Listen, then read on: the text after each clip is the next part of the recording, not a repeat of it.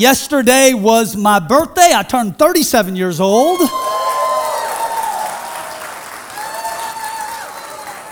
And I got at least a few more years left, so y'all are stuck with me.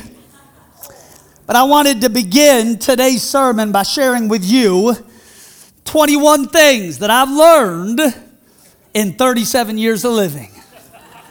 Number one, asking for help isn't a sign of weakness, it's a sign of intelligence. Number two, never trade the mission at home for the lights and glamour of the road. Number three, keep a short account with people who have done you wrong. Number four, forgive the unforgivable in others because Christ has forgiven the unforgivable in you.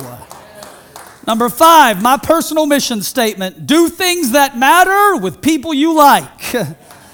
Number six, it's okay to stop explaining yourself to people who are committed to misunderstanding you. Number seven, people rather work with you than work for you. Number eight, both the janitor and the CEO matter equally to God, so they should matter equally to us. Number nine, no one is too far gone for God to redeem. Number 10, God's approval isn't on my doing, it's on my being. Number 11, surround yourself with people who will remind you of who you are when you've forgotten. Number 12, God isn't looking for experts, He's looking for the available. Number 13, what is right isn't always popular, and what is popular isn't always right. Number 14, second chances is all God knows how to give. Number 15, never allow the church that you lead to become bigger than the church in your heart. Number 16, blessed are the flexible, for they will not break. Number 17, communism has never worked anywhere it has ever been tried.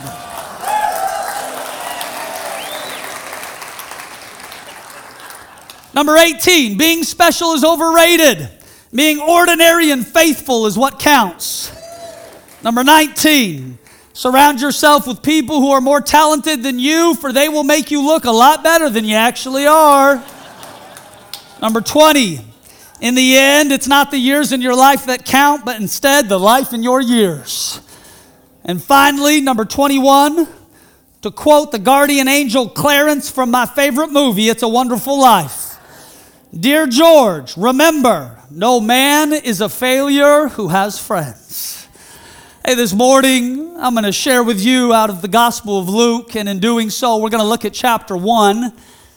I love the author Luke, a Gentile physician who was converted into the followership of Christ Jesus, who writes in a very particular fashion about the life and ministry of Christ. And in doing so, he writes my favorite book in the New Testament, the book of Acts, which tells us about the birthing of the first century church.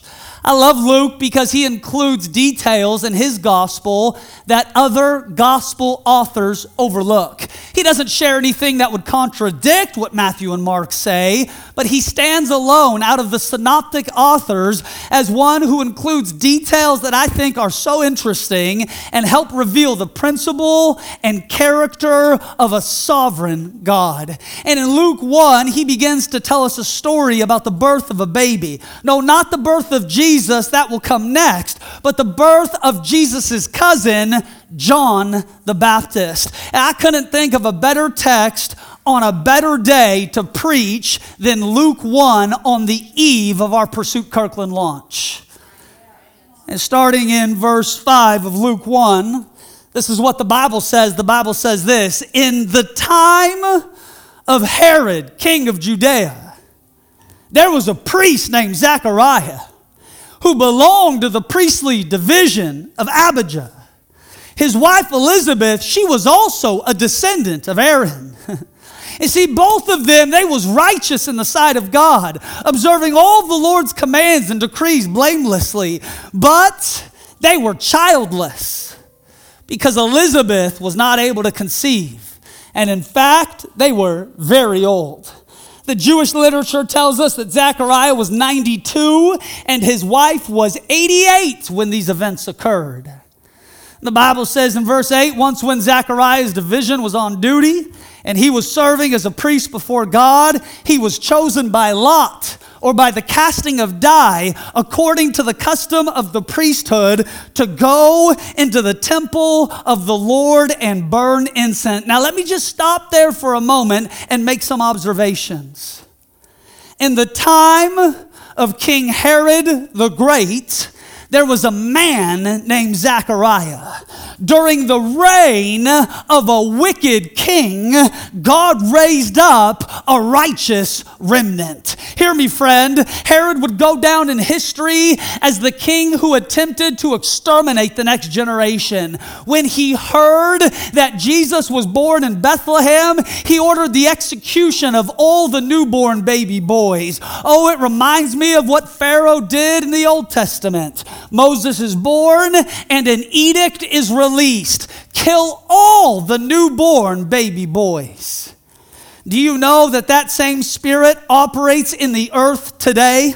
Every time the enemy catches wind that God is about to raise up a forerunner generation that will operate in deliverance for the region, the spirit of death seeks to steal, kill, and destroy. And this is why I remain unapologetically pro-life. How can we claim to belong to Christ yet turn a blind eye to the destruction of the unborn? Oh, don't you see? We are in a spiritual war. It is not against a political party, but instead against the enemy of our souls who is seeking to abort the very thing that God is desiring to birth.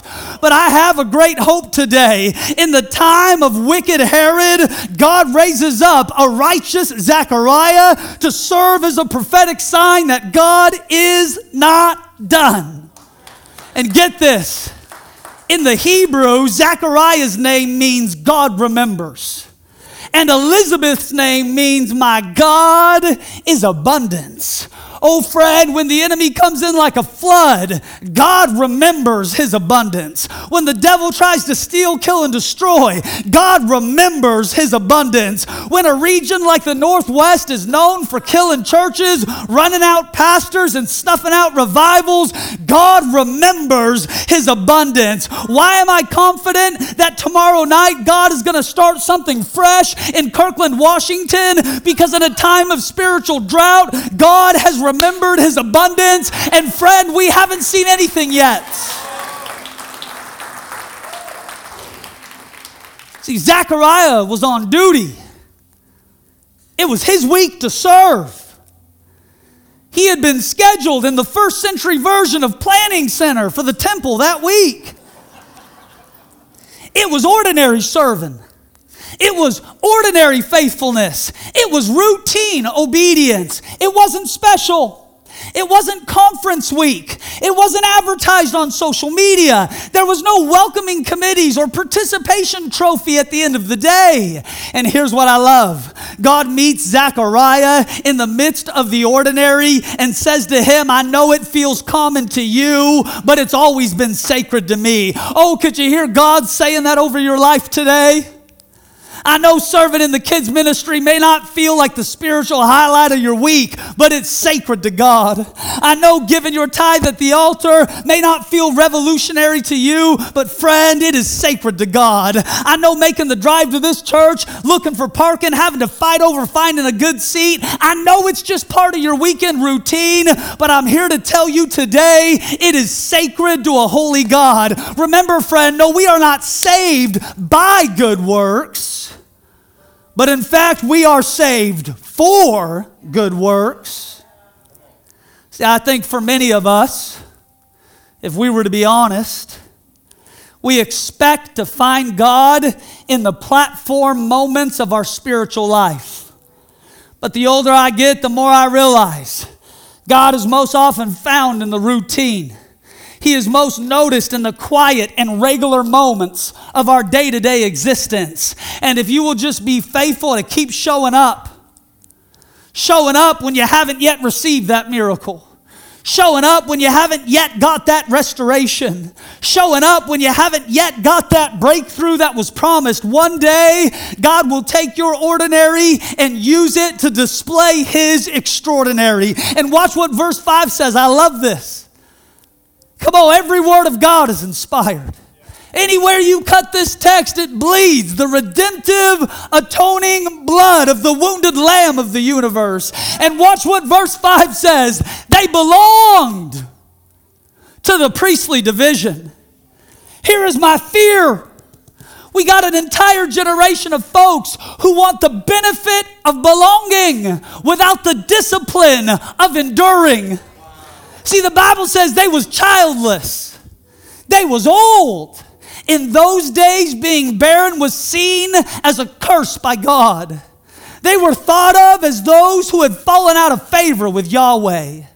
And yet Zechariah and Elizabeth make the tough yet necessary decision. I'm going to belong to something bigger than myself and trust that God will one day use it to heal the pain that reverberates in our souls. I know it seems counterintuitive. I know it's hard to believe. But if you will trust God again, and if you will belong to a local church, God will use this community of saints to bring healing to the barren parts of your soul.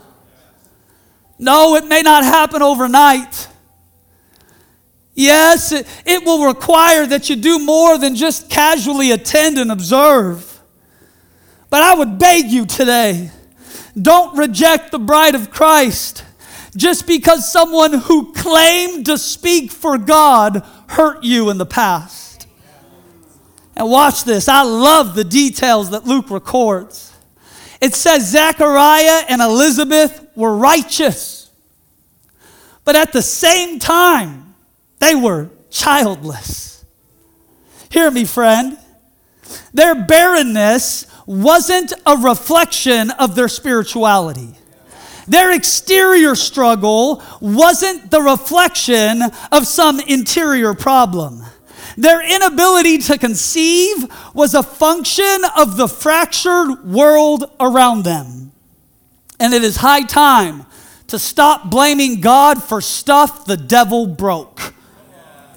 It is so interesting to me. Every time there's a natural disaster, the same folks who reject God, demand His name to never be mentioned in public places, seek to erase His fingerprints from the founding of our nation, those same folks are the first to blame God. Oh, that earthquake, it's an act of God. Oh, that tornado, it's an act of God. See, this is the reason I don't believe in God, because if there was really a God, how come bad things happen to good people?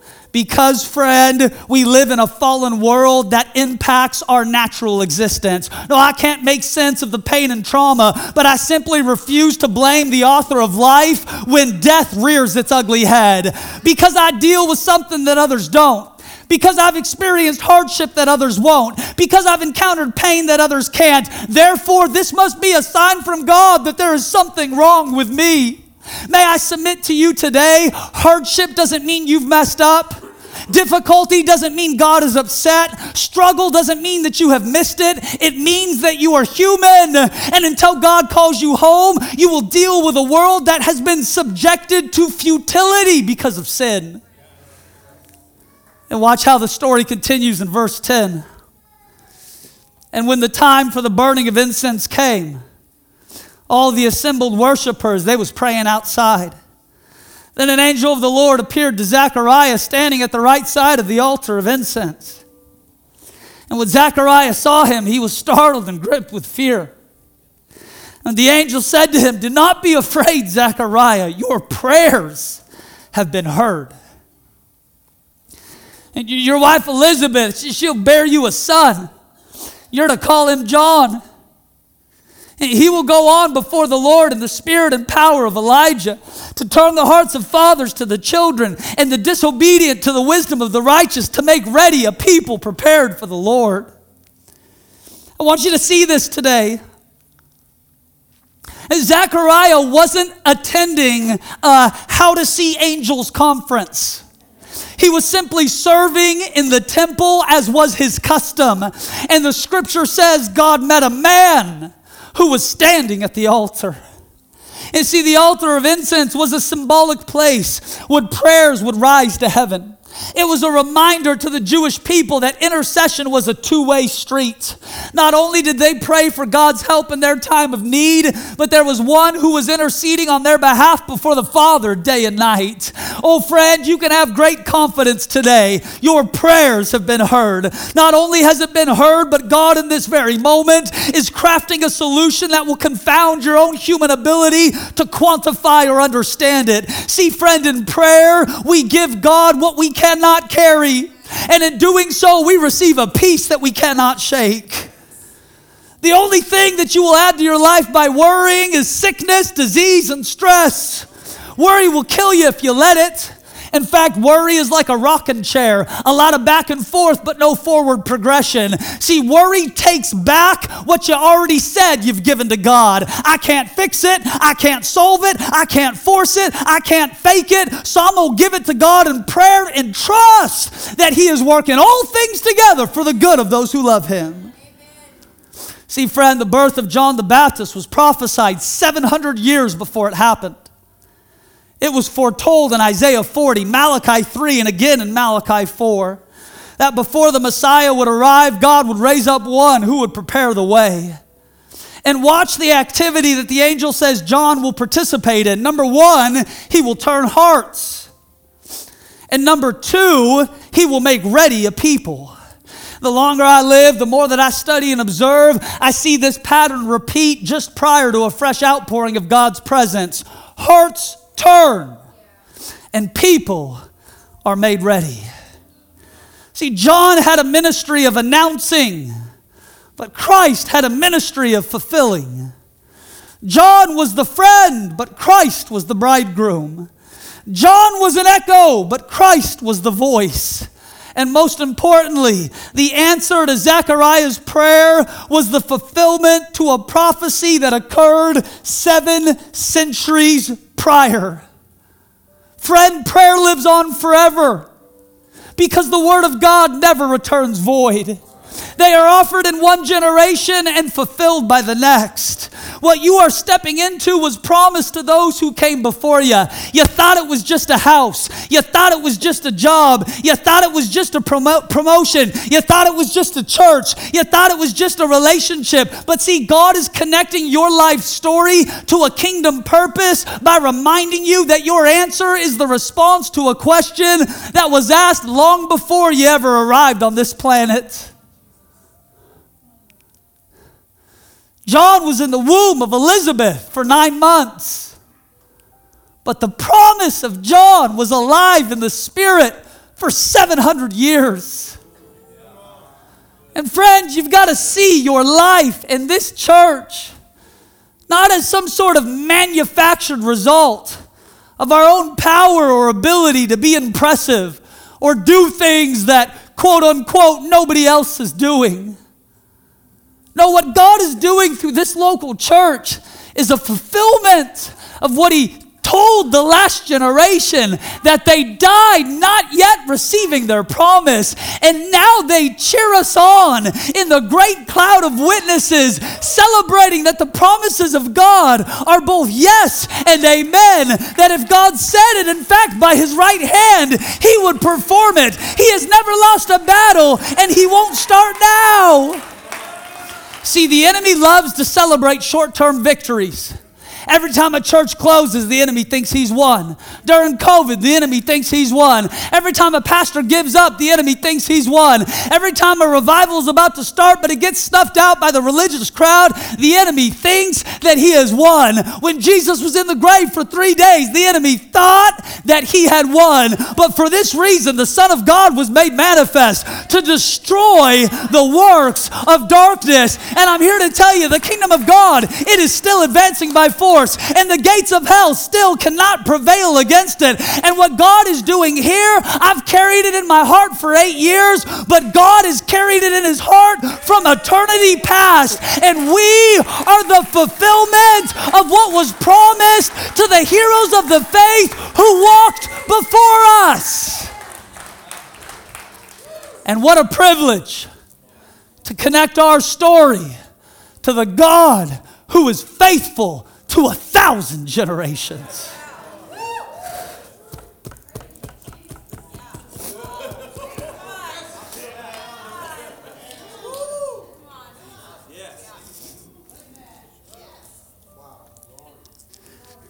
Friend, Kirkland is about picking up the baton and running.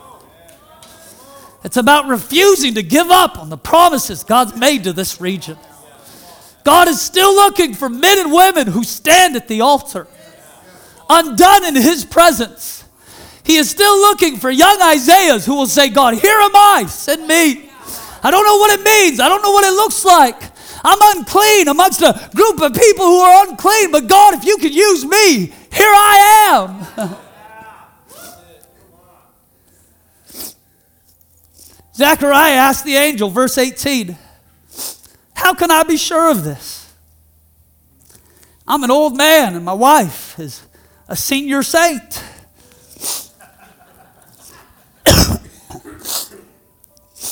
The angel said to him, I am Gabriel, and I stand in the presence of God. How can I be sure that you're going to do what you said you would do?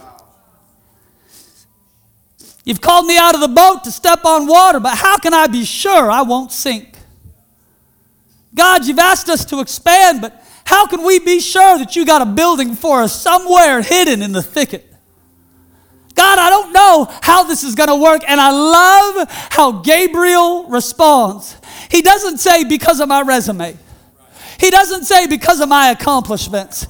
He doesn't say because of my denominational preference. He doesn't say because of my education. He doesn't say because of all the miracles that I've seen. He doesn't say because of my anointing or giftedness. He says because I have stood in the presence of an almighty God. And I want you to know that the resume that God is endorsing in this season is men and women who have been in the presence of God. I don't know their name. I don't know how they got on this stage. I don't know where they came from. I don't know what their background is. But these men have been with Jesus. Who are these people who turn cities upside down? Who are these leaders that want to grab the Northwest by the tail and not give up? Who are these people who will press through the crowd and grab a hold of His garment until virtue flows out? Who are these men? No, we get it wrong a lot. We've fallen 7 times only to get back up.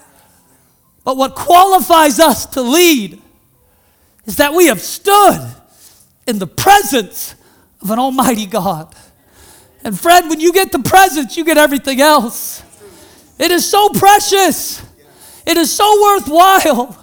It is the pearl of great price that's hidden in the ground that we have sold the field to purchase. There is no plan B. There is no turning back. There is no get-rich-quick formula, grow your church overnight. There is only humble hearts uniting in prayer, asking God to pour out once again His Spirit without measure, because without it we are lost. Oh friend, the church exists to glorify Jesus, and in doing so, bring people into an encounter with His presence.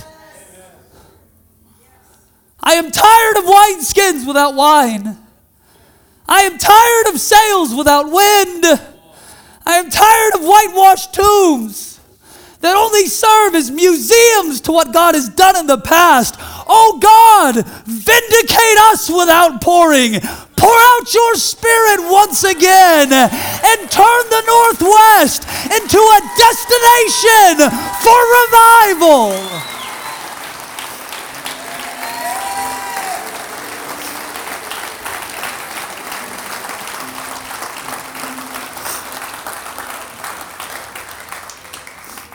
I stand in the presence of God, and I've been sent to speak to you and tell you this good news. And now, Zechariah, you will remain silent. You will not be able to speak until this day happens. Why? Because you did not believe my words, which will come true at their appointed time. I don't know about you, but when I read Luke 1, I am yelling at Zechariah.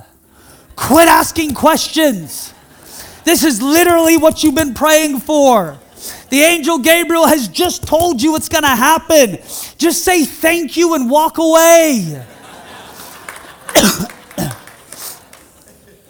Zechariah had been praying for years. He finally gets the prayer. He finally gets the answer that he's been praying for, and then wants to argue with God about how it's too impossible for it to work out.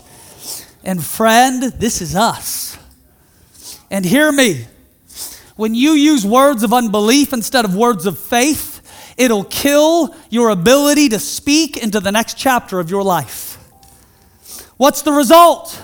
You will be silent until John is born because unbelief has dominated the confession of your mouth. See, in Romans 4, Paul says that faith is the process or the action of declaring things that aren't as if they are. Which means this, watch. Faith looks at nothing and declares that something is stirring. But watch. Fear and unbelief does the opposite. Fear looks at something and says it is nothing. See, Zechariah couldn't see the miracle. He couldn't understand the miracle. It was transpiring in the womb of his wife. It wasn't visible to the naked eye. And because it looked like nothing on the outside, Zechariah called it by what it looked like in the flesh. And in doing so, lost his ability to prophesy the future. You've heard it said before, if you don't have anything nice to say, don't say anything at all. But I say to you, if you don't have anything faith-filled to say, don't say anything at all. Here's what I found. Lack of vision, lack of faith, lack of belief, it doesn't stop God. It stops you.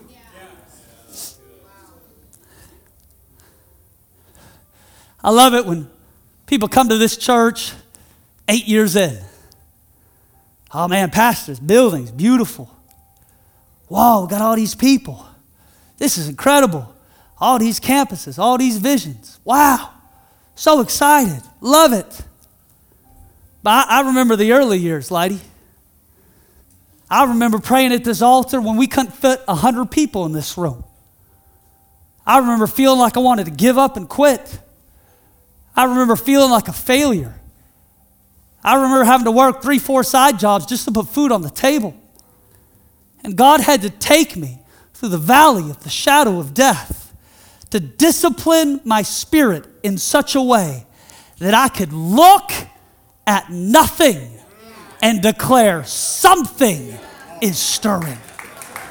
No, do not despise the day of small beginnings. For even faith like a mustard seed can say to this mulberry tree, be uprooted and thrown into the sea. Now, I know it looks like nothing now. I know your family situation looks like nothing now. I know your financial prospects look like nothing now. I know it feels like your best days are behind you. I know that relationship looks like nothing now. But friend, it's impossible to please God without faith.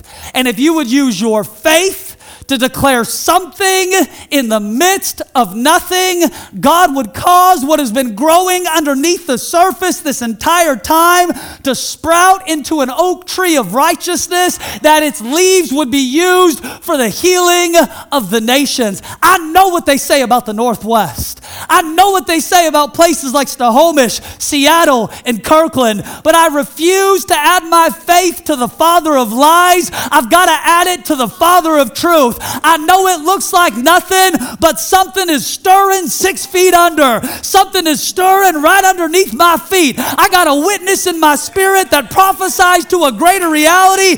God is not done. Friend, He is just beginning.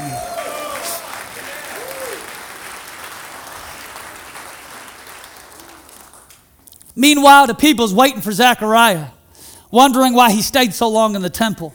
When he came out, he could not speak. They realized he has seen a vision, for he kept making signs to them, but remained unable to speak. After this, his wife Elizabeth became pregnant. For 5 months, she remained in seclusion. And she said, "The Lord has done this for me. In these days, He has shown His favor. He has taken away my disgrace, my reproach, my shame. from amongst the people. Notice verse 24. After this, Elizabeth becomes pregnant. Why?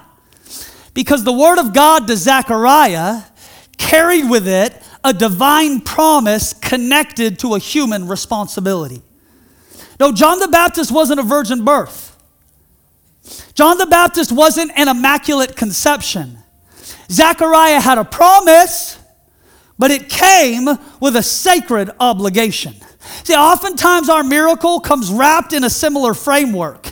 It's a word, but it requires some work. God gonna give it, but I'm gonna participate in it. Oh, I've asked God to do his part, but I refuse to ask God to do my part. I have a role to play in this Christian life. And with God's help, I'm going to perform in accordance with what he has asked me to do. Now, when it was time for Elizabeth to have her baby, she gave birth to a son. On the 8th day, they came to circumcise the child. And they was going to name him, watch, after his father, Zechariah. But his mother spoke up and said, no! He is to be called John. And they said to her, there ain't no one amongst your relatives who has that name. So they made signs to his father to find out what he would like to name the child. He asked for a writing tablet, and to everyone's astonishment, he wrote, his name is John. And immediately his mouth was opened, his tongue was set free, and he began to speak, praising God. Hear me, friend. The common and ancient tradition of the Jewish people is that the firstborn son would carry on the family name. The whole community expects him to be named Zechariah Jr. The entire neighborhood shows up to celebrate his dedication in the temple. And it is so shocking that when Elizabeth says his name is John, the community literally won't take her word for it. They go to her mute husband and ask for a second opinion. So he asks for a tablet to write on and says, his name is John. And as soon as he comes into agreement with the word that God has said, his mouth and tongue are set free, and he begins praising God. Hear me, friend. As Zechariah is confirming his name, he is establishing his identity. This is who you are. This is what God says about your life. This is how you will operate in the future. Is that not the same role of earthly and spiritual fathers today? No, Russ, this is who you are. No, Russ, this is who you will be. No, Pursuit, this is what type of church you will become. Oh, could you make today the last day that you call yourself something you're not? That you mislabel a season something it's not? Does God still have permission by his own Spirit to establish the parameters of what lies ahead for you? Hear me, Fred. We ain't naming the new thing after the old thing. Oh, this is our miracle baby. We ain't going to operate under a false or fractured identity. This is our promised inheritance. His name will be John. He will be a generational curse breaker. He will cry out in the wilderness, repent and prepare for the ways of the Lord. And when Jesus shows up, he will say, your sandals I am not worthy to untie, for I baptize with water, but you will baptize with the Spirit and with fire. And when I dunk my cousin Jesus under the Jordan River, a dove symbolizing the Holy Spirit will land on his shoulders. The heavens will open, never to be shut again. The voice of the Father will speak out, this is my Son in who I am well pleased. Oh friend, today, if you could agree with the name that God has given you, with the name that God has given your season, with the name that God has given this church, you could resist the temptation to call it what it's not. I thought I was Jacob. No, your name is Israel. I thought I was Saul. No, your name is Paul. I thought I was the woman with the issue of blood. No, you're healed, redeemed, and set free. I thought I was the woman caught in the act of prostitution.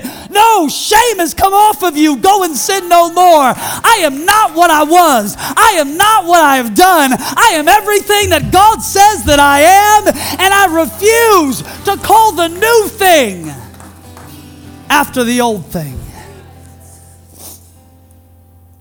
See, friend, I believe that God has us here on assignment in this region to turn hearts and to make ready a people. Why? Because we are in a season of suddenlies by which God desires to come quickly to His temple. And if we will do our part, God will do His. In revival, God makes the enemy pay for every year that he has stolen from God's people. Can't you see? Spiritual momentum is simply God catching up for lost time. God can do more with one moment in His presence than we can do with 10 lifetimes of great programs and well-made plans. I believe that we are in a season where it will be all of a sudden to people around us, but to the people of God who have eyes to see and ears to hear. Oh, our ear was to the ground. We heard the sound of rain coming to the nation. I saw the cloud the size of a man's hand. It looked like nothing to everybody else, but I knew the waters were stirring. I knew this was my time to jump in. I knew that my calling and election was sure. I knew God had left me in the Northwest as a remnant seed for a reason. I know unless a seed goes into the ground and first dies, it produces no good thing. But God, by His own Spirit, didn't bury me. He planted me, and now it is time to bear fruit, and fruit that remains. Oh, it's all of a sudden. Oh, it's all of a sudden. Oh, it's all of a sudden. And it catches us up in the presence, the brilliance, and the preeminence of the one that we worship.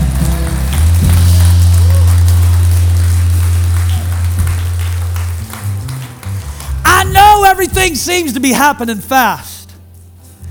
I know we don't yet have all the details. Oh, if I were to be honest, I got more questions now than I ever had before. But I refuse to expect the new thing to operate like the old thing. This isn't church as normal. This isn't a fun weekend conference.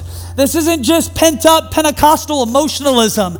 This is the house of the living God. We are in the business of kingdom expansion. Hearts are turning. People are being made ready. Because when God begins to move, either you get right or you get left out. And I want as many people in the river as we can get.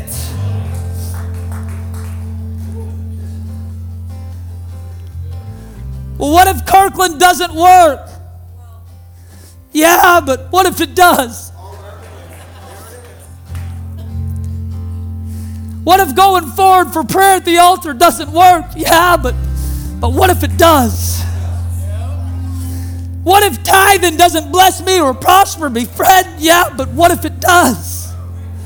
Refuse to name this season after any lesser experience that you have walked through.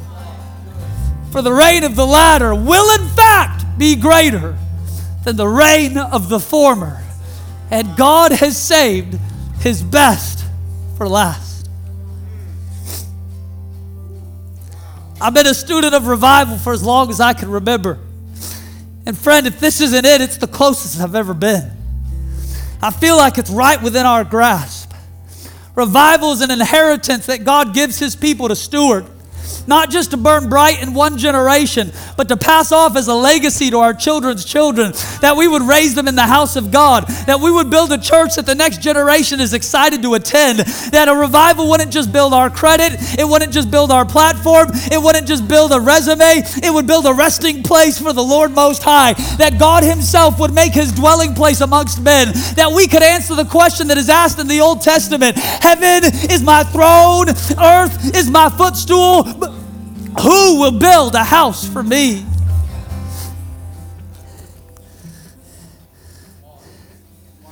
A number of years ago, I was looking to get into a doctoral program, and I applied at a seminary called Asbury in Kentucky. And the reason why I applied is because as a student of revival, I had read the stories about an awakening on that campus. And although they ultimately didn't accept me into their program, God was working a deeper plan. And at that same time, Northwest University was opening up their own doctoral program. And by the grace of God and the friendship of people like Dr. Castleberry and others, they accepted me into that program. But my heart burns for awakening. It burns for the things of God. And late last week, I was just scrolling on social media, and all of a sudden, I saw all these posts talking about Asbury Seminary. I said, this is so weird. I haven't thought about Asbury in years. And all of the reports, they were saying revival is happening again. They were just at a normal chapel, just an ordinary week, a normal worship set. Micah, a normal campus pastor. They was just doing their thing. Get your chapel credit, sign up. And all of a sudden, worship, it's like heaven came close. And they began a service, and it hasn't stopped. And they're going now on 90, 100, 110 hours. Students from 21 other college campuses have shown up. Young people are crying out to the Lord, repenting of their sin, making their hearts right, preparing the ways of the Lord. And I just begin to think in my spirit, oh, the God that I serve is no respecter of person. And if he would do it for Asbury Seminary in Kentucky, would he not do it for the Christian universities in our region as well?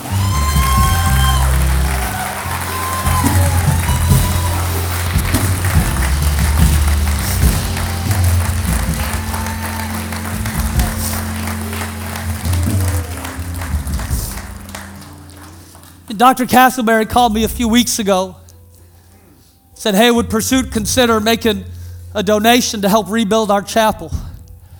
As soon as he said that, I heard the Spirit of the Lord speak to me.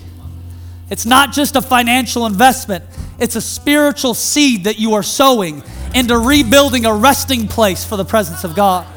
So the next day we wrote a check for $25,000 to stand in support of their mission. But I was at the presidential banquet on Friday night in Bellevue.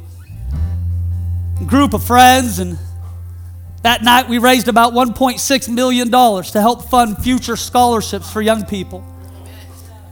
It was just a banquet. It was just a fundraiser. Yeah, I do it every year.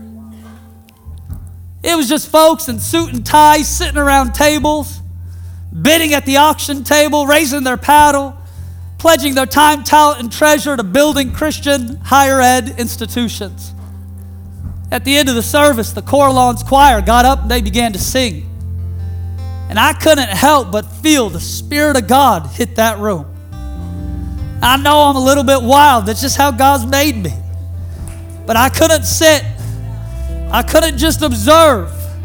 I had to stand, and I had to raise my hands to engage. And I texted Dr. Castleberry in the middle of the fundraiser, and I said, I don't know about you, but I feel like God, by his own grace, may be starting a similar movement at Northwest. I feel like maybe we're coming into a season where we're going to see revival fire spread across colleges, both secular and Christian.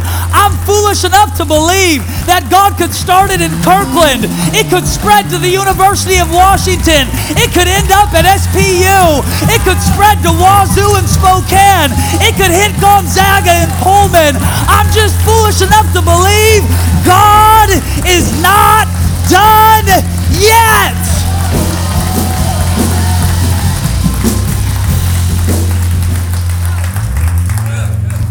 And this morning on my way to church, I just couldn't shake it.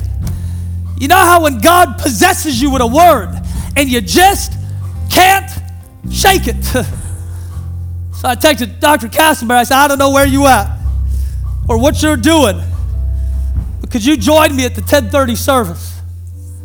Could we add our faith together? Could we pray? Could we contend? Could we believe that now could be the time where God, in even greater measure, pours out his Spirit again on young people all across this region?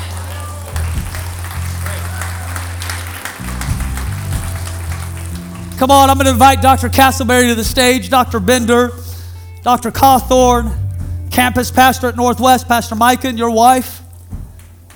Come on, I feel like this is important, Fred. I believe that God is raising up this church to be a place where folks from the nations fly in to get oil in their lamp. We're already seeing it, but we're going to see it in even greater measure. And I wanted today, just as an act of faith, to lay hands on these leaders who represent the leadership of this school. And I want to add our yes to their yes. And believe that even when it's been forgotten by man, it's been remembered by God. And I'm telling you, there is a John the Baptist that is growing in the womb of this region. There is a John the Baptist that is growing in the womb of Northwest University. And I just want to add our faith together to believe that now could be the time where God rends the heavens and pours out a blessing that we cannot contain. I don't need the credit for it. I'd rather be a doorkeeper in the house of the Lord. For better is one day in your courts than 1,000 elsewhere. And I want to pray. And I want to prophesy today. And I want to believe that God is not done with Kirkland. I think it is of prophetic and significant importance that tomorrow night Pursuit launches in Kirkland. Yeah. And we're going to partner with every boat in the region. And our cry is going to be revival in our day and reformation in our lifetime. Come on, Fred, would you extend your hand to these leaders on stage? Come on, let's pray the prayer of faith. Father, now in the mighty name of Jesus, God, I ask that you would do more in this university than you've ever done for us. God, I pray for the spirit of wisdom and revelation in this next season, that not only would they know what to do, but they would know how to do it. I declare over Northwest University, my God will supply everything that you're in need of according to his riches and glory. Oh God, today we add our faith together and we strike the ground. We strike the ground for revival. We strike the ground for outpouring. We strike the ground for reformation. And we say, God, do it for us. Revive your work in our day. Do not pass us by. Forget not your benefit. God, do it for us. God, do it for Dr. Castleberry. God, do it for Northwest University. And for your inheritance, may God give you the nations. May God give you the lost. And may he vindicate us with another great outpouring in this region. Hey! Say, retete. Hey, sabababa. Hey, rata shebelele. Hey, sabababa. Hey, do it for Dr. Bender. Do it for that program.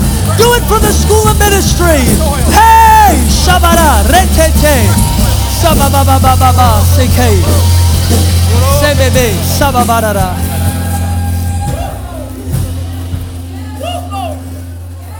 Now come on over, Pastor Micah and his wife.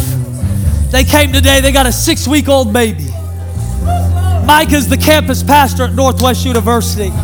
I heard this in my spirit during worship, Micah. I heard what Paul said to Timothy. There was a faith in your grandmother Lois. I seen it in your mother Eunice.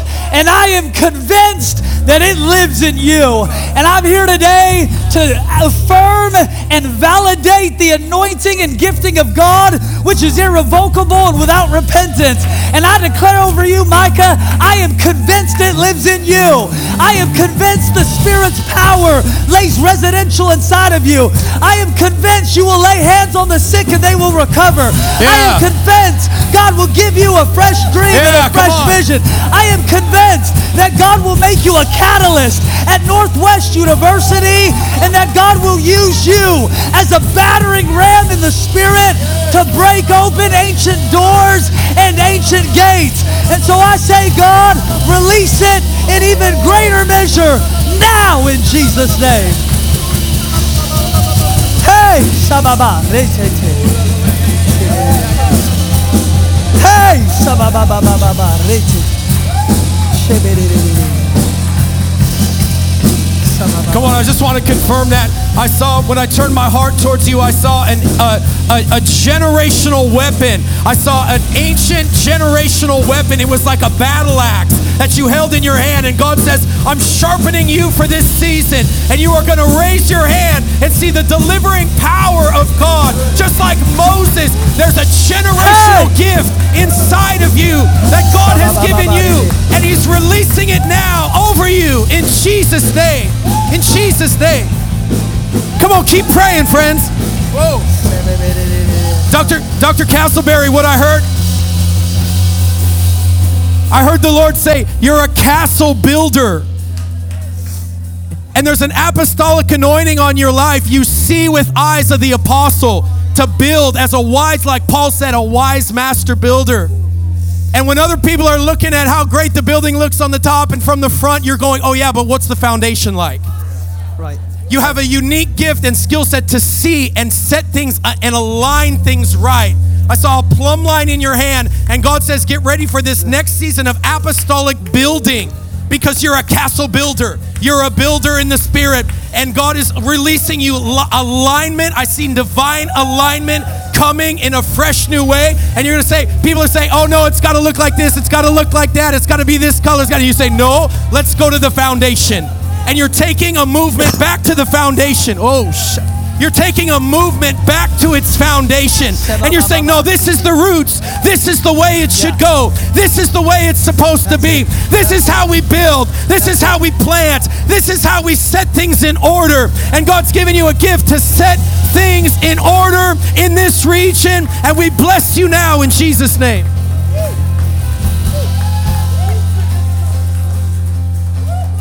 Come on, I just hear the Lord saying over this leadership team of Northwest University, I have brought you together with divine purpose for this season. It's not like an accidental coalescing of people. No, the Lord has sovereignly brought the right teachers, the right professors, and the right deans in this season. And I hear the Lord saying, Dr. Castleberry, I'm bringing you a team to redig ancient wells, to remind the assemblies of God of who they have always been. And I just hear the Lord even saying, even the revivals that you were a part of in South America, even the things that you have seen all across Latin America and been a part of, I hear the Lord saying, watch what I will do, but it is coming in even greater measure. There is a redigging of ancient wells. There is an unlocking of oil. There is an outpouring of God's Spirit that I believe will eclipse even the most wild things that you have seen. And I heard God say, I'm giving you the hearts of the people. As they were with Moses, so they will be with Joshua. I heard the Lord saying, I am adding Aaron and Hur in this season to uphold your hands, for the Lord will give you victory. I call in new buildings to that campus. I call in new students to that campus. I call in a legacy of revival and outpouring, that regardless of what degree those students get, they will have known that they have stood in the presence of God. I'm declaring increase over your chapels. I'm declaring increase over your Monday night meetings. I am declaring that when kids walk into that building, that what is being done in the flesh, it's a remodel. It's also being done in the Spirit. God is saying, I am rebuilding. For what can the righteous do if the foundations are destroyed? Watch what I will rebuild. Watch what I will rebuild. For one puts 1,000 to flight, but two puts 10,000. And a threefold cord is not easily broken. And so I pray for the alignment.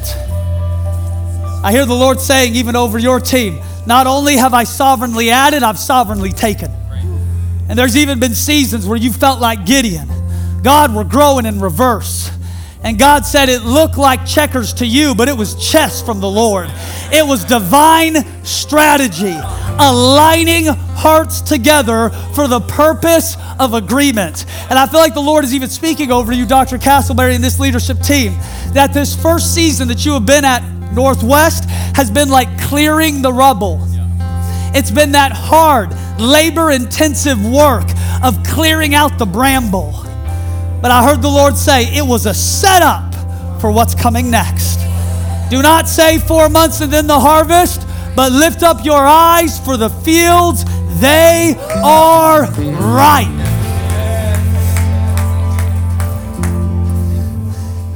And so we say, God, may you deposit a seed in the soil of Northwest University. Would you water it with the tears of intercession?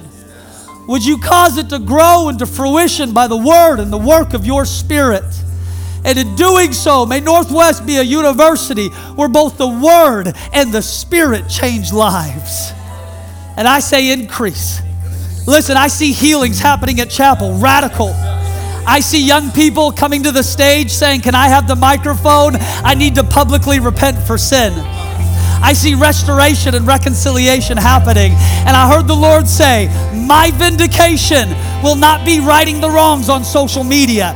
My vindication will not be the building of a resume. It will be an unmitigated outpouring that no man can take credit for, that positions Northwest University as the preeminent Christian institution on the West Coast. So we call it forth by faith today. And God, we bind every work and life from the enemy. I say you will not grow weary in well-doing. I say you will not give up. I say you will endure hardship as a good soldier. And I say God will vindicate you with awakening. So God, may it be so. And whether any of those students end up in pursuit or not, I don't care. But God, send revival to every church, every denomination, every congregation, every university classroom. I see kids going in for a classroom session and the Spirit of God interrupts the professor. I see kids on their hands and knees crying out to God. I see chapel services that start but they don't end. I see young men and young women seeking the Lord while he may be found. And I say what was true at Asbury, may it be true in even greater measure at Northwest University. In Jesus' name.